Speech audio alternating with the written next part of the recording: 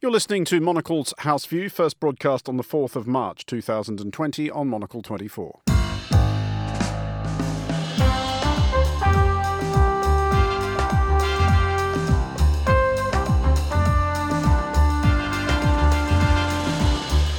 This is Monocle's House View. Coming up today, They don't call Super Tuesday for nothing. a remarkable Super Tuesday reveals the divisions in the United States Democratic Party. My guests Tim Marshall and Oscar Guardiola Rivera will discuss that and the day's other big stories, including the latest Freedom House Global Report and why conservative values seem to be winning in Eastern Europe. Plus, Portugal's environmental agency recently greenlit a new location by repurposing an old military base on the south bank of the River Tagus. Lisbon's battle for a new airport. I'm Andrew Muller. Monocle's House View starts now.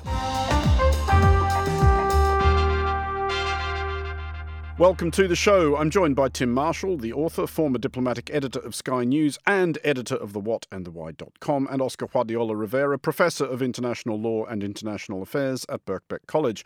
Let's start by pondering the ramifications of yesterday's Super Tuesday. One American politician who understood something about winning elections famously observed that a house divided against itself cannot stand. Republican though Abraham Lincoln was, his observation seems applicable to the Democratic Party, which now seems set for a splendid brawl between its centrist and leftist tendencies.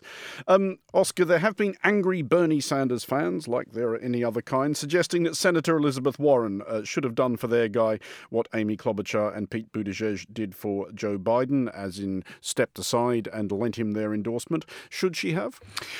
Well, their opinion is she should. But let me say two things before I answer your question. Number one, I don't think Super Tuesday has been as decisive as the pundits think it has been. Actually, we should look for results next week.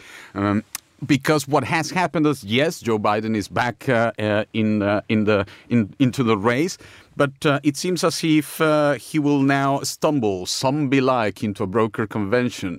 And there, the 97-plus superdelegates who already told the New York Times they are ready to destroy the Democratic Party, if that's what it takes in order to stop Sanders, will crown him and elect him to lose the presidential election. And that takes us to number two. What is going to happen now? This is the answer to your question. Of course, a scorched earth between Sanders supporters and the so-called centrists. But mind you, it does seem as if Biden and the establishment Democrats have, shot all their ammunition. And if having done that, all they have achieved is a tie, an effective tie with Sanders, you must begin to wonder, how is he going to do against Trump? My problem is establishment Democrats and the mainstream media in the United States, also here, continue to underestimate Mr. Trump, just as they did back in 2016. Well, on that score, is it self-indulgent for the Democratic Party to be thinking about literally anything else than beating Donald Trump? Pretty much, because you can think and talk about anything you want, but unless you're going to get to power, you won't be able to do anything with it. So concentrate on winning power. And they are concentrating on beating each other up. But it's an inevitable process. I mean, everyone goes through it. If Trump wasn't standing, and the Republicans will be having exactly the same fight, I happen to agree with just about everything Oscar said. I remember a couple of weeks ago somebody promising me that you don't understand American politics. Biden is totally finished. He'll resign after Super Tuesday. And I thought, give over. Yeah. They haven't gamed out the different states, the demographics of the different states. I said he's still in it. I still think Biden will win, but I thought he's not going to resign. And then California isn't in yet. When California comes in, I think that puts him within about 30 votes, or delegate votes, of Sanders. Sanders is then within about 30 delegate votes of Biden. At that point, you look ahead to next week. And Texas also. Yes. Let us remember that those are still being distributed, and those delegates will not be distributed until early next week. Yeah. They're going to be on a tie. And then next week, Washington, Idaho, Michigan, all the ones that are going to come in. Most of these states were won by Sanders last time. Exactly. And at which point, they are at best level. And so we're back at it. But the real winner, Trump. Absolutely. Trump is the winner because Biden has had such a terrible campaign and is looking like an old man. Well, he is an old man. Yes, He's an old man. I mean, his mental yes. faculties are in question and so on. And so if it is him, it looks better for Trump. If it's Biden, it looks better for Trump. Win-win. On that cheerful thought, Oscar, is this, as you see it, a struggle for the actual existential soul of the Democratic Party? Are these two different political visions that are being contested, or is this personalities? I know politics, it's often an overlap between the two, but what's actually going to be decisive? Is it just about that thing of voters deciding this is the guy that, for whatever reason, I just like more? This is not only a vote for the soul of the Democratic Party, but if you listen to many of Sanders' so-called, very angry guys, actually they see it as a battle for the soul of U.S. democracy itself. Because it is the matter that, indeed, as we just heard, it's going to be very difficult for either Sanders or Biden to defeat Trump. But at the very least, in terms of the record, in terms of ground forces and grassroots organization, there is a sense that Sanders might have a better shot than Biden. You look at Biden's record, and in everything that matters, listen to this, taxation. There's some grumpy head shaking from Tim going on. I'm not watching on television, I'm shaking my head. But I already said it's going to be difficult for either of them. But if you look at what you just mentioned, politics, which is now theatrics, the kind of performances, compare performances by Biden with Sanders, and Iraq war, welfare cuts, billionaires, all the stuff that Trump lies about, but everybody believes him. The minute Biden tries to lie, and he has already begun to lie, I was arrested together with Mandela, and all that stuff that the mainstream media portrays as if it were true. These are lies. Well, Trump is gonna draw rings around him like crazy. At least Sanders is angry enough to shout back at him. I'm not saying it's going to be just keep easier. out of this for the moment. It's not going to be easier, but at least he may have a shot. If you two blokes are good to carry on, I can go out and get some shopping done. No, the other thing is look at the states where Biden won yesterday. Alabama, Tennessee. Well, those are not states that the Democrats are going to win anyway. So we have to look at, Texas, California, New York, the states, and next week, the states that might shift Democrat. Two not going to be easy. things, Oscar. One, Oscar is waving his hands around in a very, very Sanders. No. He does that thing with his hands when he. I was sitting here trying to rise above making that comparison between the whole sort of Sanders his channeling versus Biden. is in a Bernie. But secondly, you touched on it, Respect Oscar. for the old man. You touched on it. You both touched on it with this about the thing about the soul of the Democratic Party, but it's also about the soul of the United States. That's it. And yet, it's hugely big thing about democracy, but it's part of the culture war. And if Sanders wins, he will veer off on that culture war to what I suspect a majority of Americans think is the wilder shores of the culture war, and I think that also plays back in. I don't think. Let me be very old-fashioned. I don't think this is culture war. This is class war. Look at Texas. The future of the Democratic Party is with Jennifer Cisneros, with Sitsun, those ladies who are doing pretty well. And in that purple state, that's where things might shift. Tim Marshall and Oscar Guardiola Rivera. We'll have more from you both shortly, but first, here is Monocle's Yolene Goffin with some of the other stories we're following today. Thanks, Andrew. The World Bank has pledged $12 billion in aid for developing countries which are grappling with the spread of coronavirus. The emergency package includes loans, grants and technical assistance. We'll have more on the COVID-19 outbreak and the media's coverage in just a moment. The Vatican has opened its archives on the wartime papacy of Pius XII. The details have been kept secret for decades amid accusations that he turned a blind eye to atrocities during the Second World War. A number of historians are preparing to pore over the documents. And finally, the Monocle Minute reports on the 73 moving pictograms which have been unveiled ahead of Tokyo's 2020 Olympic Games. It is the very first time that animated icons have been used in the Olympics. For more on this story, head over to monocle.com/minute and sign up to our daily bulletin. Those are today's headlines. Back to you, Andrew. Thank you, Jolene. This is Monocle's House View. I'm Andrew Muller. Still with me are Oscar Juadiola Rivera and Tim Marshall. Let's move on and persist with the theme of dysfunctional democracies. Freedom House has today published its annual report considering the state of civil liberties and political rights around the world. It is not uplifting reading. Countries going backwards outnumbered countries making progress by 2-1, marking the 14th consecutive year of deterioration on the freedom and democracy front. Of particular concern were India and the United States. Tim, is there a particular reason why the democratic tide continues to recede? Yes, and it's been going out for 14 years. more. Very least. Yeah, no, More, I mean, yeah. but there's other ones. There's Democracy Index, the Economist Index also has, and it's all the big ones. Pew Research. Yeah. For the whole of this century have seen a decline in freedom and democratic values. And I put it down to 1,000 things, but for brevity's sake, 3. The first one, which is part of what caused it, is globalization, which in turn has led to the rise of populism and the strong leaders.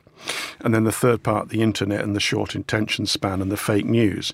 And you put them all together and you get, they've nicked my job, democracy's not working for me, hang on, China's a dictatorship and yet it's got full employment, or whatever you want to make out of it.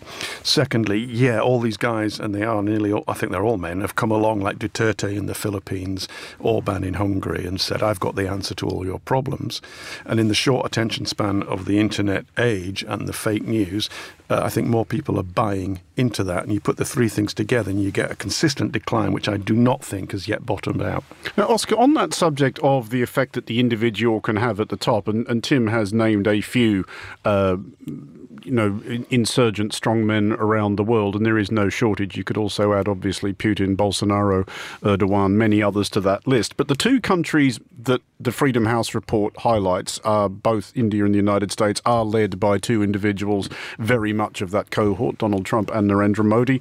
Should it be possible for one man to make that much difference, or is the man at the top actually making the difference, or is he the symptom of the difference that is just occurring? Well, of course, the joke is on us. It's not just the one man making the difference at the top. It's the one man talking directly to the people, which is what is often named populism. But populism, of course, is the symptom, and the cause of that populism is the fact that people are correctly feeling left behind by things such as globalization. And on the basis that there will not be any material victories for them, because none of these strong men can offer any material victories. They cannot offer to close the gap between the richer and the poorer. They can offer to, they can't do it. But they can do it. So they are offering instead symbolic victories. What's a symbolic victory? Oh, look, the immigrant is taking your job. Or, we're now free from Brussels. That kind of bullshit. We have blue passports. Absolutely. And on top of blue passports, or we men are feeling manly again. So if you look at Latin America, for instance, which is the part that I find the weakest point of the Freedom House report, you'll see precisely that differentiation. You see strong men like Duque or Bolsonaro, whose popularity, by the way, is very low. This is very interesting, very low. Like, Duque is like 14%. 70% unpopular, Bolsonaro as well. But then you see Janine Áñez, the representative of the post-coup Bolivia. And you see her, a woman, with a totally patriarchal discourse. The Bible, the Bible is going to go against the indigenous peoples and so on and so forth, who are feminized and infantilized. Those kinds of emotional victories are what people are having in the void of real solutions. So what we need, of course, is to take account of the fact that we need real solutions, but we also need better performers who are ready to use the image, who use social media in a way that apparently the far right and the right wing are doing better. Well, let's move along finally to a related subject, and what a cheerful meditation on disharmony today's news panel has been. There are further concerns that Eastern Europe is in some respects intent on maintaining a distance between itself and Western Europe. It's not news that Eastern European countries have in recent years taken a noticeably dimmer view of immigration than their Western counterparts, but the same conservatism is manifesting in other realms. In Poland, local municipalities covering a third of the country have adopted rules and resolutions which appear targeted pretty squarely at gay people. Tim, is this related to what we were talking about in the previous discussion? Is this just symbolic populism offering culture war victories where no others are available? It is linked to the previous discussion on the rise of populism, but there's more to it than that, and that is history, the lack of immigration into these countries, the grip of religion still in these countries. So it's not just about economics. I mean, I think people sometimes think economics is just everything, and it isn't. It's a huge part of everything, but there are other things. And I looked at the 6 EU countries that do not recognise same-sex marriage or even civil partnerships: Slovakia, Romania, Lithuania, Bulgaria, Poland, Latvia. And, you know, there's a common theme there. They were all Warsaw Pact behind the Iron Curtain. A lack of openness to the outside world, a lack of what we regard in the Western democracies as modern social norms. And so they are several decades behind, which then made me think about Section 28, which we had in this country. Not so very long ago. Exactly. Was it early 80s? Yes. I think if I recall rightly, it was not abolished till the 90s. That's right. And it criminalised the propagation of homosexual propaganda. Blah. Well, that's pretty much whatever that even meant. Whatever that even meant, which is what some of these zones you're talking about. So, it goes deep into the cultural roots of this sort of country. And where it links exactly with the previous discussion is if you look at the Visegrad countries, which is Czech Republic, Hungary, Poland, and Slovakia, sorry. These are the Visegrad countries who see themselves as a cultural bloc in some ways.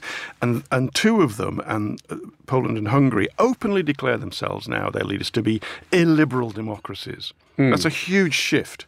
And that also springs from their history. So they'll either come out of it, and people like the Archbishop of Krakow, who talks about a rainbow plague, will eventually pass away, and they'll join what we regard as the modern world, what they regard as an obsolete world that they don't want to join, or what we've been talking about previously about the lack of democracy will continue to spiral backwards, and we will become like them.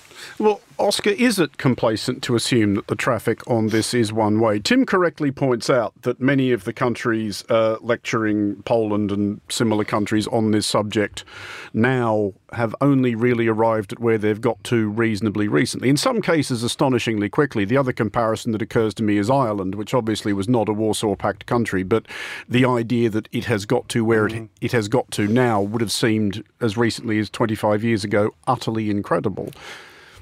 You're absolutely right. And in fact, because I believe pessimism, widespread pessimism is part of the problem, let us end on an upbeat note. The case of Ireland, but also the case of Argentina, for instance, and most of these Latin American countries, very socially conservative, on the grapes of strong Catholic Christian sentiment. Well, that Christian sentiment is still bubbling up and allying itself to far-right tendencies. Having said that, you see the example of Argentina. Abortion is about to become fully legal. Much the same happened in Ireland. So you see there are possibilities of changing that tendency. I agree with Tim strongly, very strongly, that we should not make the mistake of thinking about this only through the prism of economics. One thing is economic misery. Another is the misery of desire. This idea that people in men and left behind peoples cannot achieve as much as those who have enough money. Therefore, they identify with them. So what we're witnessing is also a method to divide the working class. City versus rural areas, men versus women. Having said that, we're also seeing examples in Latin America, the protests later last year, and other places where the tide can be turned. Briefly, there is a political problem here within the remaining 27 EU countries, and that is that if Brussels takes it upon itself to start fining, let's say, countries like Poland, and it's already tried anyway about the legal reforms, but that's partially a separate issue.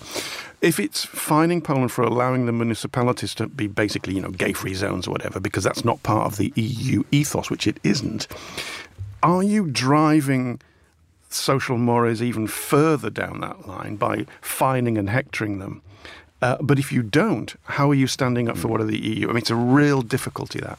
Oscar Guardiola Rivera and Tim Marshall, thank you both for joining us. In a moment, we'll hear how a UK court ruling over Heathrow's expansion plans may change Lisbon's ideas about a new airport. You're listening to Monocle's House View. Stay tuned. This is Monocle's House View. I'm Andrew Muller. Finally today to Lisbon, where a battle for the city's new airport is hitting turbulence. Monocle's Carlotta Rebello has this report. Last week, a UK court ruled that plans for a third runway at Heathrow were illegal because they violated the country's commitments under the Paris Climate Agreement. It marked the first such ruling of its kind, and it's having ramifications. This week, the spotlight is on Lisbon's plans for a new airport that has been 50 years in the works. Supporters deem it necessary over safety and overcapacity concerns at the current airport's central location. And Portugal's environmental agency recently greenlit a new location by repurposing an old military base on the south bank of the River Tagus. But opposition and environmental critics are now demanding a further review in light of the government's climate goals. It should serve as a lesson for infrastructure planners. Be extra careful in making your case going forward. Thanks to the UK, environmentalists have a new arrow in their quiver. Thank you, Carlotta. That is all for today's show. Monocle's House View was produced by Marco Sippi and researched by Fernando Augusto Pacheco and Madeleine Pollard. Our studio managers were Louis Allen and Christy Evans. Coming up at 2000 London, that's midday in Los Angeles, a brand new edition of The Entrepreneurs. Monocle's House View returns at the same time tomorrow, 1800 London. I'm Andrew Muller. Thanks for listening.